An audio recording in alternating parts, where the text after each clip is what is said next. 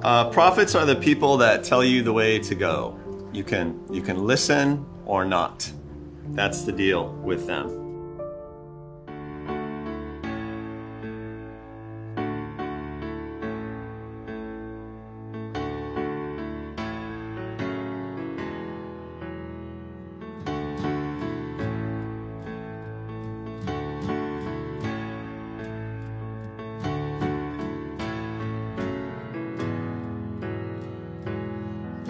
Was one when I was young who knew my heart, he knew my sorrow, he held my hand and he led me to trust him.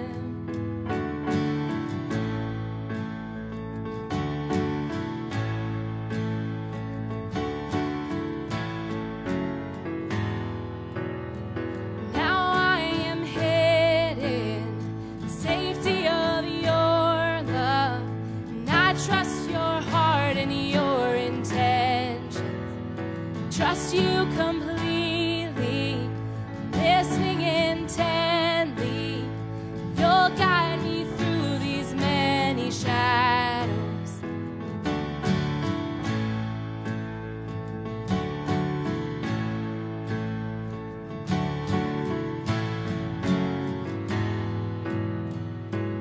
As I grow and as I change,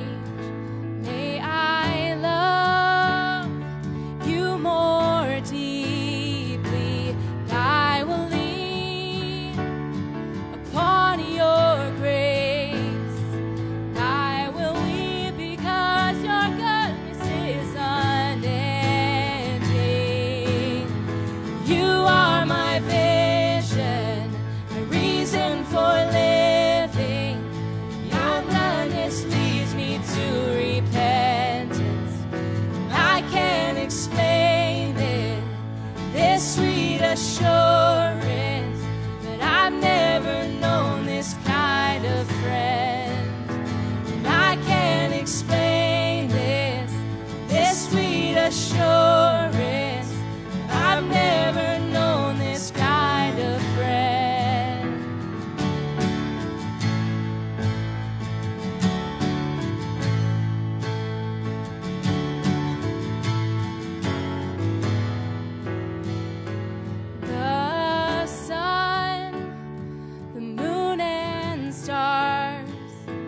Shout your name, oh, they give you reverence, and I will do the same with all my heart. Lord, I give you glory. I want to seek you first. I want to love you more. I want to give you the honor you deserve.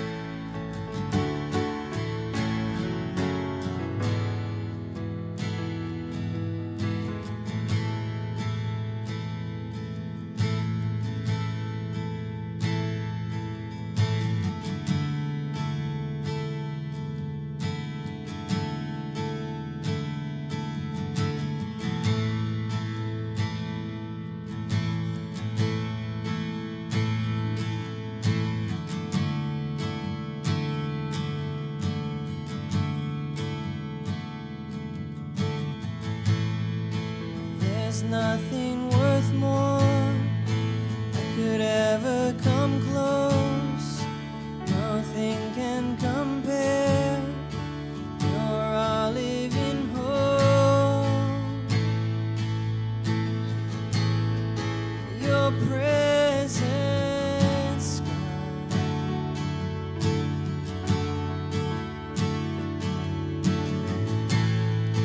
I've tasted and seen of the sweetest of loves, and my heart becomes free, and my shame is undone. Your presence, God.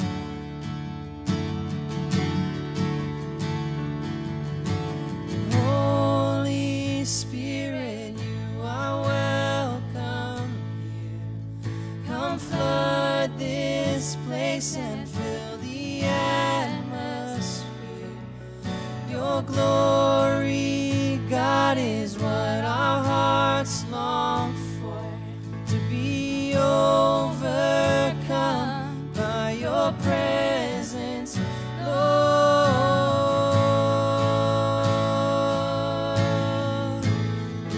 Your presence.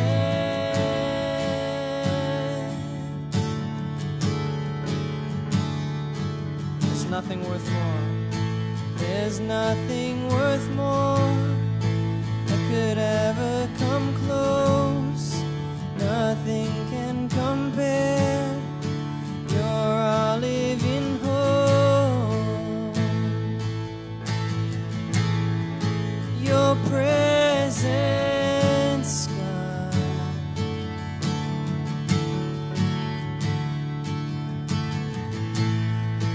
I've tasted and seen of the sweetest of loves, and my heart becomes free, and my shame is undone. Your presence,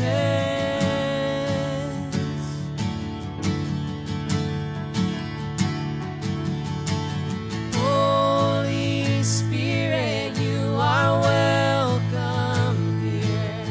Come flood this place and fill the atmosphere.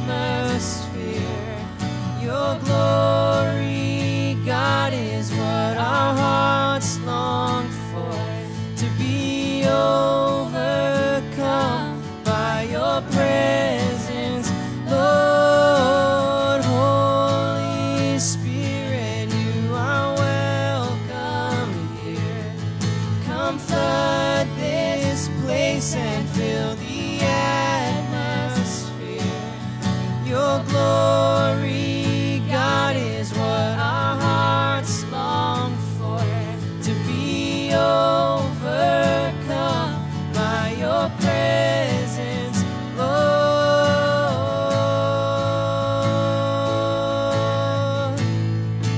Your presence.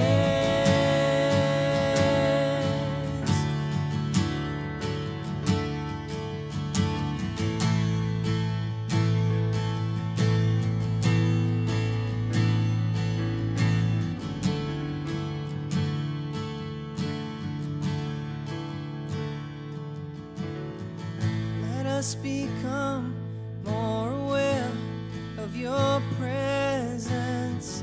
Let us experience the glory of your goodness. Let us become more aware of your presence.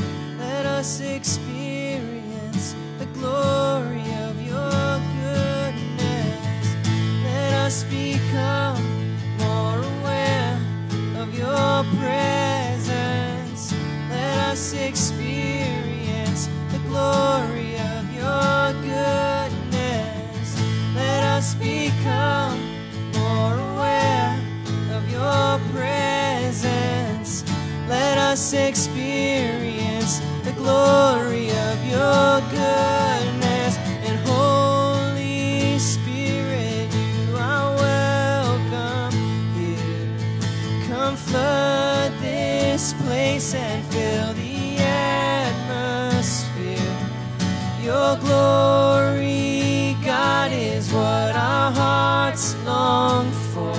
to be overcome by your presence, Lord.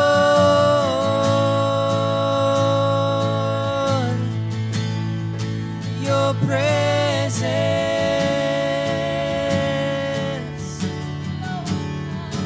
your presence,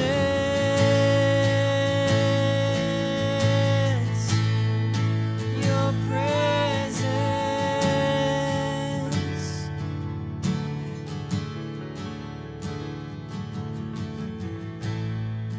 There's nothing worth more that could ever come close.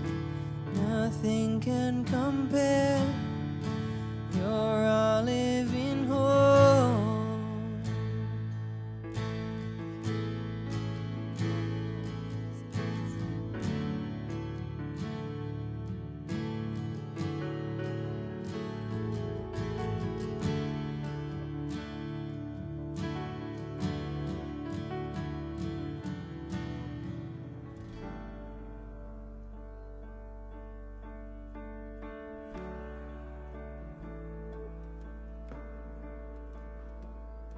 Hey there, guys. As I was praying about our opening prayer today, this scripture came to mind. It came from 2 Corinthians 4:16, which says, "Therefore we do not lose heart. Though outwardly we're wasting away, yet inwardly we're being renewed day by day."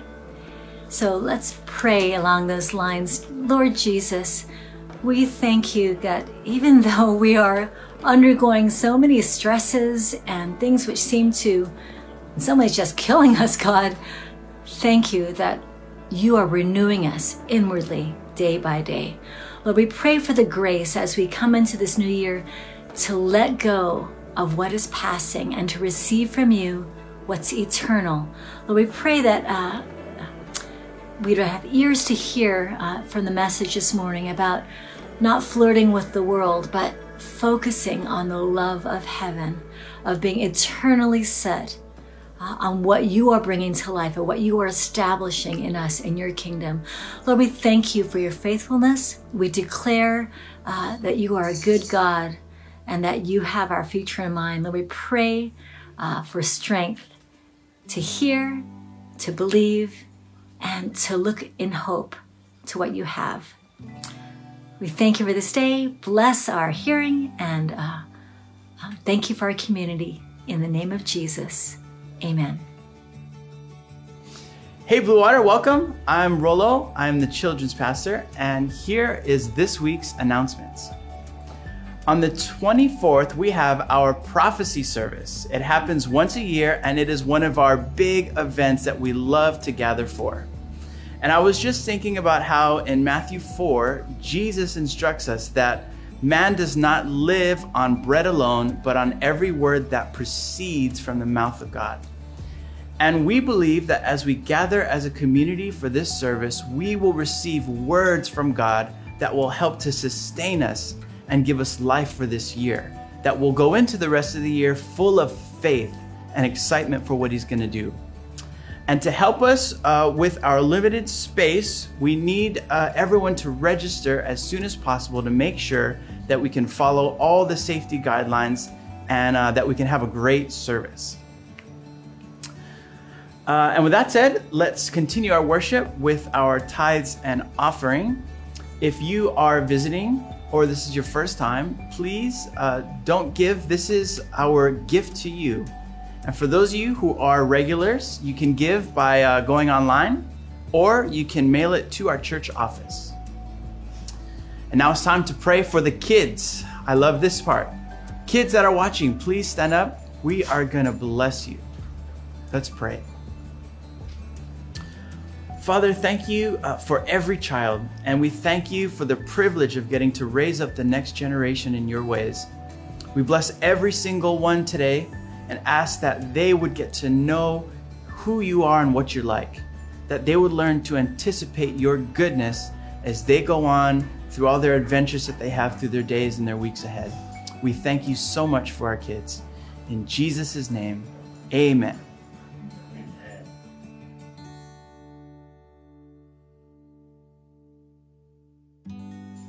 Prophets are the people that tell you the way to go. You can listen or not. That's the deal with them. Today we are ending our sermon series on the book of Daniel, and I want to kind of summarize what we've had in our study of that book.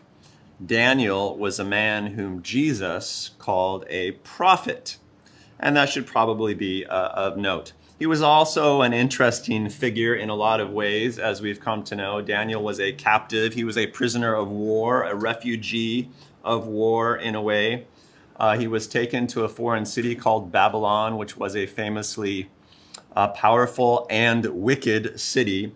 And he was forced to serve in Babylon. He was recruited into kind of the university system and then recruited into the Babylonian bureaucracy. And the stories of the book of Daniel are mostly about him managing to maintain his godly culture in the midst of a culture that was extraordinarily wicked. He maintained his godly culture and his values in the midst of awesome pressure to conform. And what we find out about Daniel, first of all, is that Daniel is sort of a champion nonconformist. The dude knows how to do it. He knows how to not play along and still come out powerfully. There are a number of great stories in Daniel about exactly how he did that. You know, things about food, the story about the lion's den that Rollo talked to us about last week. He managed to not conform while still being a blessing to everyone around him, leading at least 2 kings, and who knows how many others, to acknowledge and worship the true God. In the middle of all the dramas of Daniel's life, in the course of his simple but enormously faithful devotional life, his relationship with God, Daniel received prophecies from the Lord, in addition to prophetic interpretations of dreams that God gave other people. Sometimes Daniel's revelations were about the near present, as when he predicted the mental illness of King Nebuchadnezzar or declared the immediate overthrow of King Belshazzar. But sometimes Daniel's revelations were about the distant future, as when he predicted with astonishing accuracy the coming of Jesus into Jerusalem centuries after Daniel had already died. A prediction which is probably directly responsible for the famous Magi journeying from Persia into Israel during the Christmas story. And then at the end of the book of Daniel, where we are today in chapters 10 through 12, there's this long sweeping prophecy about the future of Daniel's world. It is epic, and it too covers centuries. It predicts, for basically the second time in the book of Daniel, a succession of kingdoms in that region of the world. A succession of kingdoms that, in fact, we can now trace through history as they would eventually appear through the centuries. There was the Persian Empire, there was the expansive Greek Empire under Alexander the Great. There were the empires of his successors that Daniel talks about, including the Seleucid Empire that began in the region of Egypt before migrating north. The book talks about that. He predicted the Roman Empire, and so on. Eventually, scholars think he even makes mention of the kingdom of this guy named Antiochus Epiphanes, baby name, who was a Greek king who reigned from Syria and who would become infamous for sacking Jerusalem and desecrating the temple, which Daniel mentions. You can delve into all of these sweeping prophecies if you want. Go online. There are many websites. All of them have different opinions, but there you go. Have fun with it. But at this point in time, on this side of history, since all of those empires have already transpired, what's most interesting to me about the story of Daniel's revelations, the sweeping prophecy, the final sweeping prophecies that we see in the book of Daniel, is how the revelation goes down for Daniel. Because we get to some degree, the story of his life, his approach to things. And when you put those things together, the approach of a simply devoted man and the prophecy that he receives, I think you learn something about how to live out a supernatural life in a fallen world. So I'll read excerpts from the end of the book today. I'll read from Daniel chapter 10, which is sort of the beginning of this sweeping prophecy that I mentioned. And then I'll read some verses from chapter 12, which is toward the end. You can follow along if you want. You can read through it, the whole thing, on your own time at some point, if you indeed are into it. We'll begin with Daniel chapter 10, 1 through 14. In the 3rd year of Cyrus, king of Persia, we've already heard a little bit about Cyrus in the story, a revelation was given to Daniel, who was called Belteshazzar. Its message was true, and it concerned a great war or a great struggle. The understanding of the message came to him in a vision. So what happened is that Daniel received a revelation, and then later in a vision, he received understanding about the revelation. So it's kind of like when you have one of those dreams, those wild dreams that you're pretty sure they're from God, but you don't understand it yet. And maybe you need to go to someone to get help with the interpretation, or maybe you need to pray it through or something like that. Well, that's the position that Daniel is in this story. So he's had this dramatic revelation concerning a great war, this sort of epic struggle, and in the in-between time, he doesn't understand it yet. Eventually, it gets to him through a vision, and this is the story of that. At that time, I, Daniel, mourned for 3 weeks. So he's had this revelation about this great struggle. He doesn't understand it yet, and it makes him depressed, right? So it's really struck him like, well, this is important. I don't get it. What's going on? So I mourned for 3 weeks. I ate no choice food, no meat, of course not. No wine touched my lips. Wow. And I used no lotions at all until the 3 weeks were over. So he was sad. He didn't eat much. He didn't shower. That's how he pursued revelation. Word to the wise. Then on the 24th day of the 1st month, as I was standing on the bank of the great river, the Tigris, I looked up, and there before me was a man dressed in linen, with the belt of the finest gold around his waist. His body was like chrysolite, his face like lightning, his eyes like flaming torches, his arms and legs like the gleam of burnished bronze, and his voice like the sound of a multitude.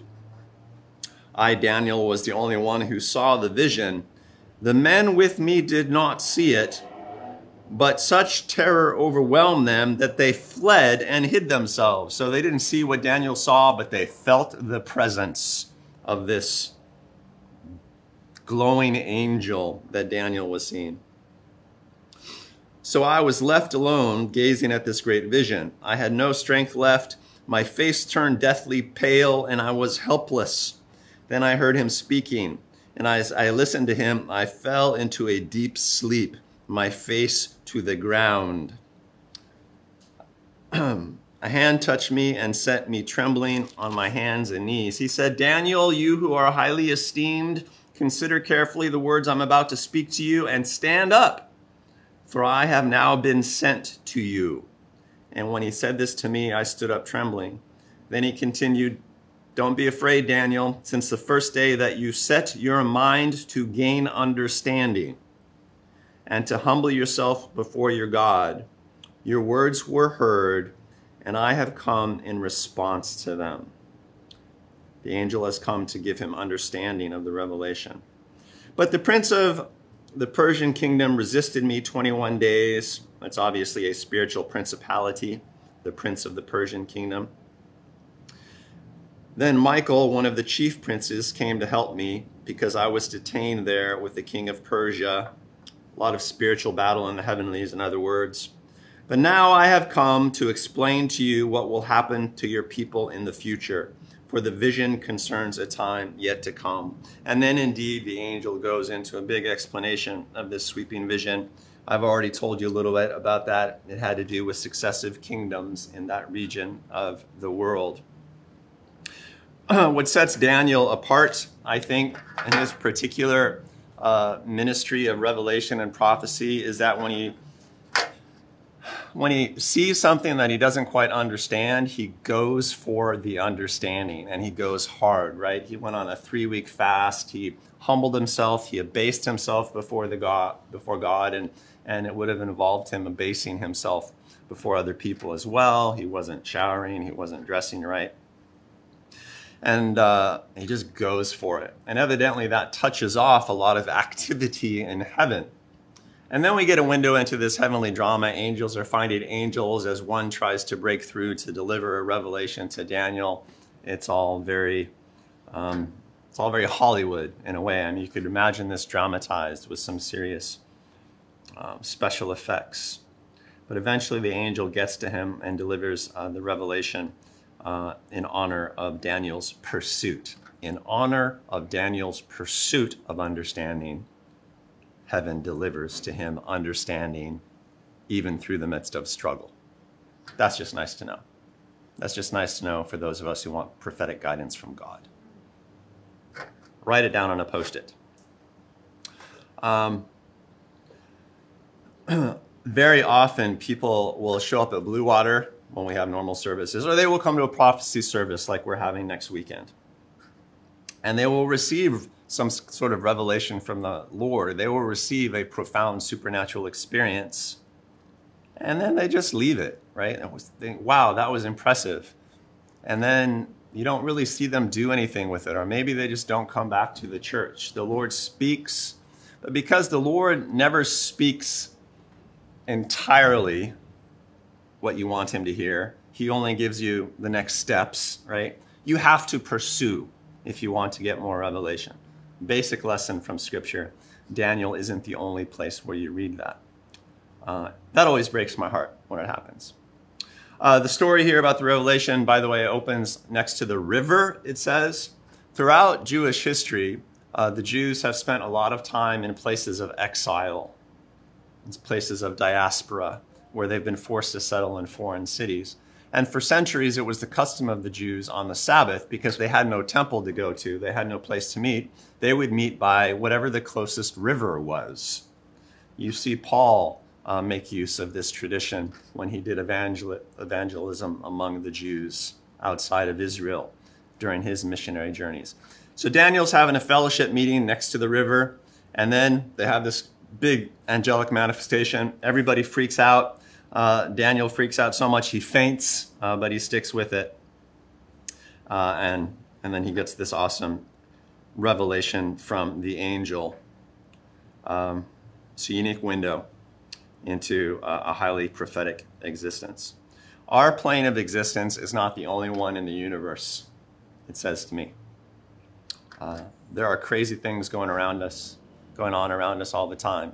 There are angels in our midst. Some of you have entertained angels without knowing it, Paul says to his disciples in the New Testament. There's stuff going on, man. And people who pursue revelation will get revelation about that. I occasionally in my life have had milder, but still impressive angelic encounters, or what I would describe as angelic encounters. There are times in my life when I have felt the Spirit of God come into the room. Any of you guys ever felt that? Feel the Spirit of God come on you? And then there are times when I felt the presence of respect for God come in the room. Does that make sense? Right? It has a slightly different personality. And I interpret that as an angelic presence. I've never had a vision of a glowing angel like Daniel had.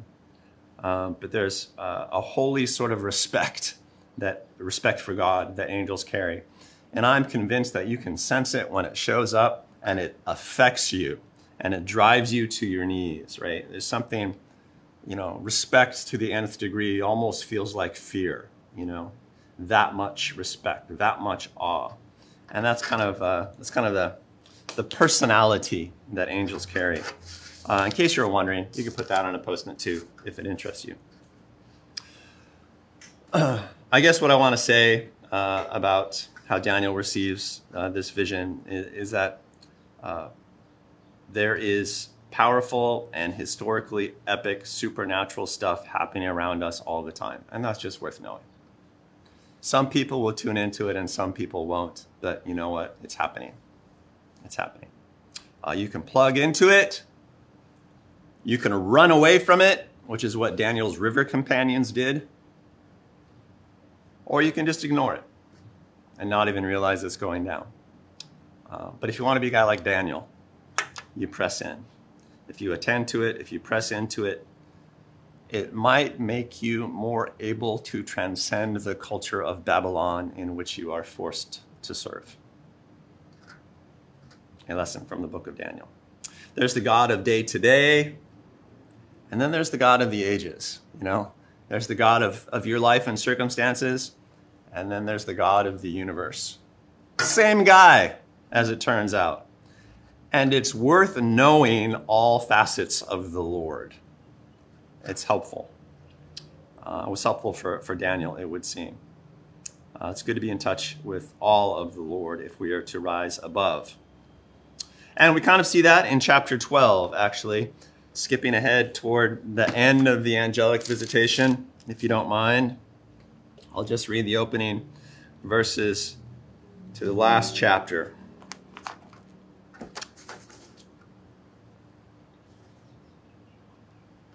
And the angel is still talking to Daniel. He's given him the understanding of this disturbing dream that he had. He's told him about these successive kingdoms and about how much struggle there will be in the world as a result of kingdoms clashing.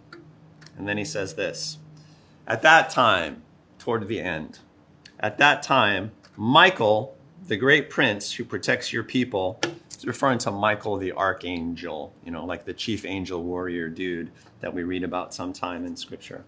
At that time, Michael, the great prince who protects your people, will arise. There will be a time of distress such as not happened from the beginning of nations until then. But at that time, your people, everyone whose name is found written in the book, will be delivered. Multitudes who sleep in the dust of the earth will awake. Some to everlasting life, some to shame and everlasting contempt. Those who are wise will shine like the brightness of the heavens, and those who lead many to righteousness like the stars forever and ever. But you, Daniel, close up and seal the words of the scroll until the time of the end. Many will go here and there trying to find knowledge. There are some things in the end, Daniel, that a lot of people just won't understand. Seal them up in your scroll. Wise people will investigate it. They'll run here and there trying to get to knowledge, and they probably will. If they are wise and if they understand where this is headed, if they understand that all the epic struggles of the earth are headed toward the final judgment and resurrection of the dead, some unto life and joy, some not. If you understand that, they're wise enough. They will understand that and live accordingly, I think, is the implication. So it's instructive to me that at the end of this sweeping prophecy about the progress of nations and kingdom struggles and history, that the angel tells Michael all of history will eventually end.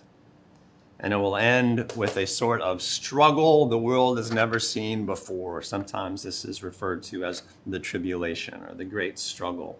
And this is what Daniel's prophecy is getting to, evidently. What will save you is if your name is written in the book, you know, in the book of life. It's what is called in the New Testament. Wise people will understand this truth, and they will lead many to righteousness. to use the phrase that the angel used with Daniel. If you are wise, you will commit yourself to the truth of God's judgment. If you're really wise, you will recruit other people into that faith with you. And then you will shine like the sun. You too will be glorious. The respect for God will attend you like a formidable presence. Nice prophecy, yeah? I like that passage. It is classic and one I think that Jesus himself liked. Time marches on, great struggles happen, but it all comes down to resurrection and judgment. Ignore it at your peril. There's so much work we have to do in this world, and so much of the world that is beyond us. We just play our parts and then trust in the ultimate climax. It's kind of what the angel said to Daniel. Or you can think about it this way. No matter how much you manage to do, you will always be living in between the moment when God created you and the moment when God will recreate you. And those are the two fundamentals that no one can escape, no matter how much drama goes down in the world. It'd be a good time to consider some of your takeaways from the book of Daniel. What have you learned from Daniel? If some crazy-looking angel visited you today, what sort of wisdom would you want that angel to share with you? Good things to think about. One thing you might take away from the book of Daniel, particularly this end of it, is that there's more going on with you than you think there's going on with you. Today, you might be concentrating on something that you need to pick up from the supermarket. But in fact, there might be angels at war around you, seeking to bring you understanding that will deliver you securely to eternity. But there is a good sale on soy milk at Safeway. I'm just saying. There is you, and then there is eternal you. You have a place and function in this world, but you also have a place and function that transcends time itself. I don't know, it's just worth keeping that in your head. And to honor that, I suggest that you do two things. I suggest, number one, that you stay small, and number two, that you get big. And here's what I mean by that. Stay small by doing your simple devotions and being very uncomplicated about your simple values. I mean, we learned that about Daniel, right? It's the first thing we learned about Daniel is that he didn't really want to eat from the king's table. He didn't want to eat food that wasn't kosher, that was unhealthy, so he decided from the outset, if he had to serve in Babylon, he wanted to preserve some form of purity, even if it was in the form of the food that he ate. And it worked out for him. He got thrown into the lion's den, as Rollo talked about last week, because he just prayed 3 times a day. And people used that to accuse him of disloyalty to the king. But he stuck with it anyway, right? Just these simple devotions, because what keeps us honest are the things that we do daily. And if we're going to do it daily, it needs to be fairly bite-sized, right? So you have your quiet time. You read a little bit of scripture. You have set times in the day where you turn to the Lord in prayer a little bit. You do, the bedtime prayer with your kids or something like that. Grace before meals. I mean, these are manini things. They're small, but they're big, And then in terms of values, you just have to be clear on what's right and what's wrong and not spend a lot of time in the gray area. And you see this with Daniel. You see it with his friends, with Shadrach, Meshach, and Abednego. I'm not bowing down to that statue. Even if you're telling me it's just kind of a gesture of unity, I'm not doing it because that's not right. That seems very uncool. So no. Well, you can kill me if you want to. You know, that's how important it was to them. And they got thrown in the fire, but they did not cook. Say it with me. They did not cook. I don't know, it seemed important. If it's right, it's right. If it's wrong, it's wrong. That's being small. Get big, I would suggest, by meditating regularly on what God is doing beyond you. And we see this a lot in the book of Daniel as well. You know, you would get these big prophecies about, well, tonight, king, your kingdom is over. Or, yeah, you know, Nebuchadnezzar, you rule over the world, but, you know, you're just a man. Or there's a Messiah coming centuries from now on this date. Or, man, all of the kingdoms are going to proceed through history. In the end, it's all going to end with the resurrection of the dead and the final judgment of God. There are some sweeping themes in there. And Daniel was kind of anchored in those things as well. He had one anchor in the small daily things, and he had one anchor in the sweeping heavenly epic things. And that's kind of healthy, I think. I mean, that's a balanced diet, a balanced spiritual diet, if you know what I mean. And we need to straddle both worlds, I think, in order to transcend the culture of Babylon in which we live and serve.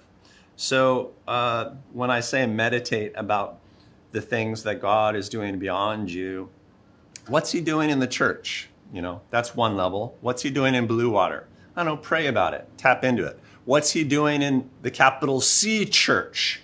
What's the move of the Lord, or what are the moves of the Lord among his people on the globe today? I mean, there's a lot of information out there. The globe is pretty small today. You can find out what the moves of the Lord are in all sorts of different places. You can find out what he's doing in the progress of kingdoms and other places in the world. So, I don't know, pray about that. Pray for your nation. Do that. You know, Paul tells us to do it. It gets you beyond you in a way that I think it's healthy. It's amazing what that does. It's amazing what it does to just pray for your church and to pray for your nation. There's probably a whole teaching to give on that, but trust me, it gets you into a different plane. And once you get there, among other things, revelation happens more easily. Anyway, word to the wise. That's what prophets do. They point the way. You can listen or not. I have a very strange way to sum up what I'm saying today about like the small and the big and being anchored in different worlds. Here's how I'd say it. This may be like one of the weirdest sermon analogies of all time. And I've had some weird ones. But here's what I want to leave you with. You know, you live in the grittiness of earth. Flirt with heaven. Flirt with heaven. Do not flirt with Babylon. Be a flirt. Flirt with heaven, but do not flirt with Babylon. On the weirdo-meter, where is that? You understand what I'm saying about that? Flirt with heaven. Do not flirt with Babylon. Flirting is the activity that we do to draw someone in. Right? When you fall into sin, it's because you flirted with it first. Am I right? Tell me, sinners. You know it. Yeah. Let's be honest. So, you know, don't flirt with Babylon. You know, Daniel didn't flirt with Babylon. Shadrach, Meshach, and Abednego, they did not flirt with Babylon. And we get some great stories about how it worked out from them, right? That's the fun part of the book of Daniel. Turn it on its head. Flirt with heaven, though, right? Because when you flirt with heaven, you draw heaven in.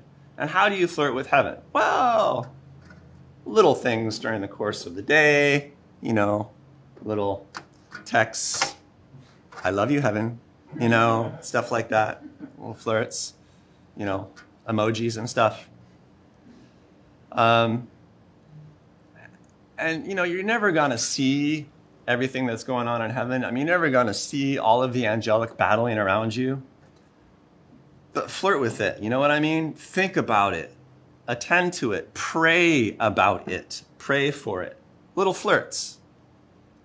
And what happens is that it draws heaven closer to you. You know? You get it? Are you feeling it? Yeah. Don't you dare flirt with Babylon. Be simple and small like Daniel. But flirt with heaven, which requires you to be big and expansive like Daniel. Such a flirt. Heavenly Father, I pray that your revelation would capture our heart.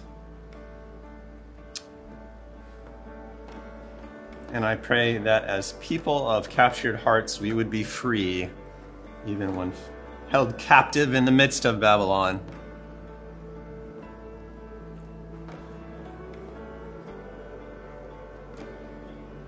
You have won our attention, Lord. We wish to draw you in. We wish to draw heaven closer to earth. We wish to walk in both worlds all the time. I pray that you would make us a simple and a prophetic people. At this upcoming prophecy service, Lord, I pray that you would speak mightily and impressively in ways that are both small and big. I pray that you would set us up to do well in the present and settle us to be at peace in the distant future. In Jesus' name we pray. Everyone says, Amen. Hi, Blue Water. Thank you so much for joining us today. I think one of the things that I've learned the most through this series in Daniel is just how important those small daily habits and good routines are in building our identity and our character and our relationship with God. So let me pray for you as we close. Father God, we just thank you so much for being in our small lives, Lord.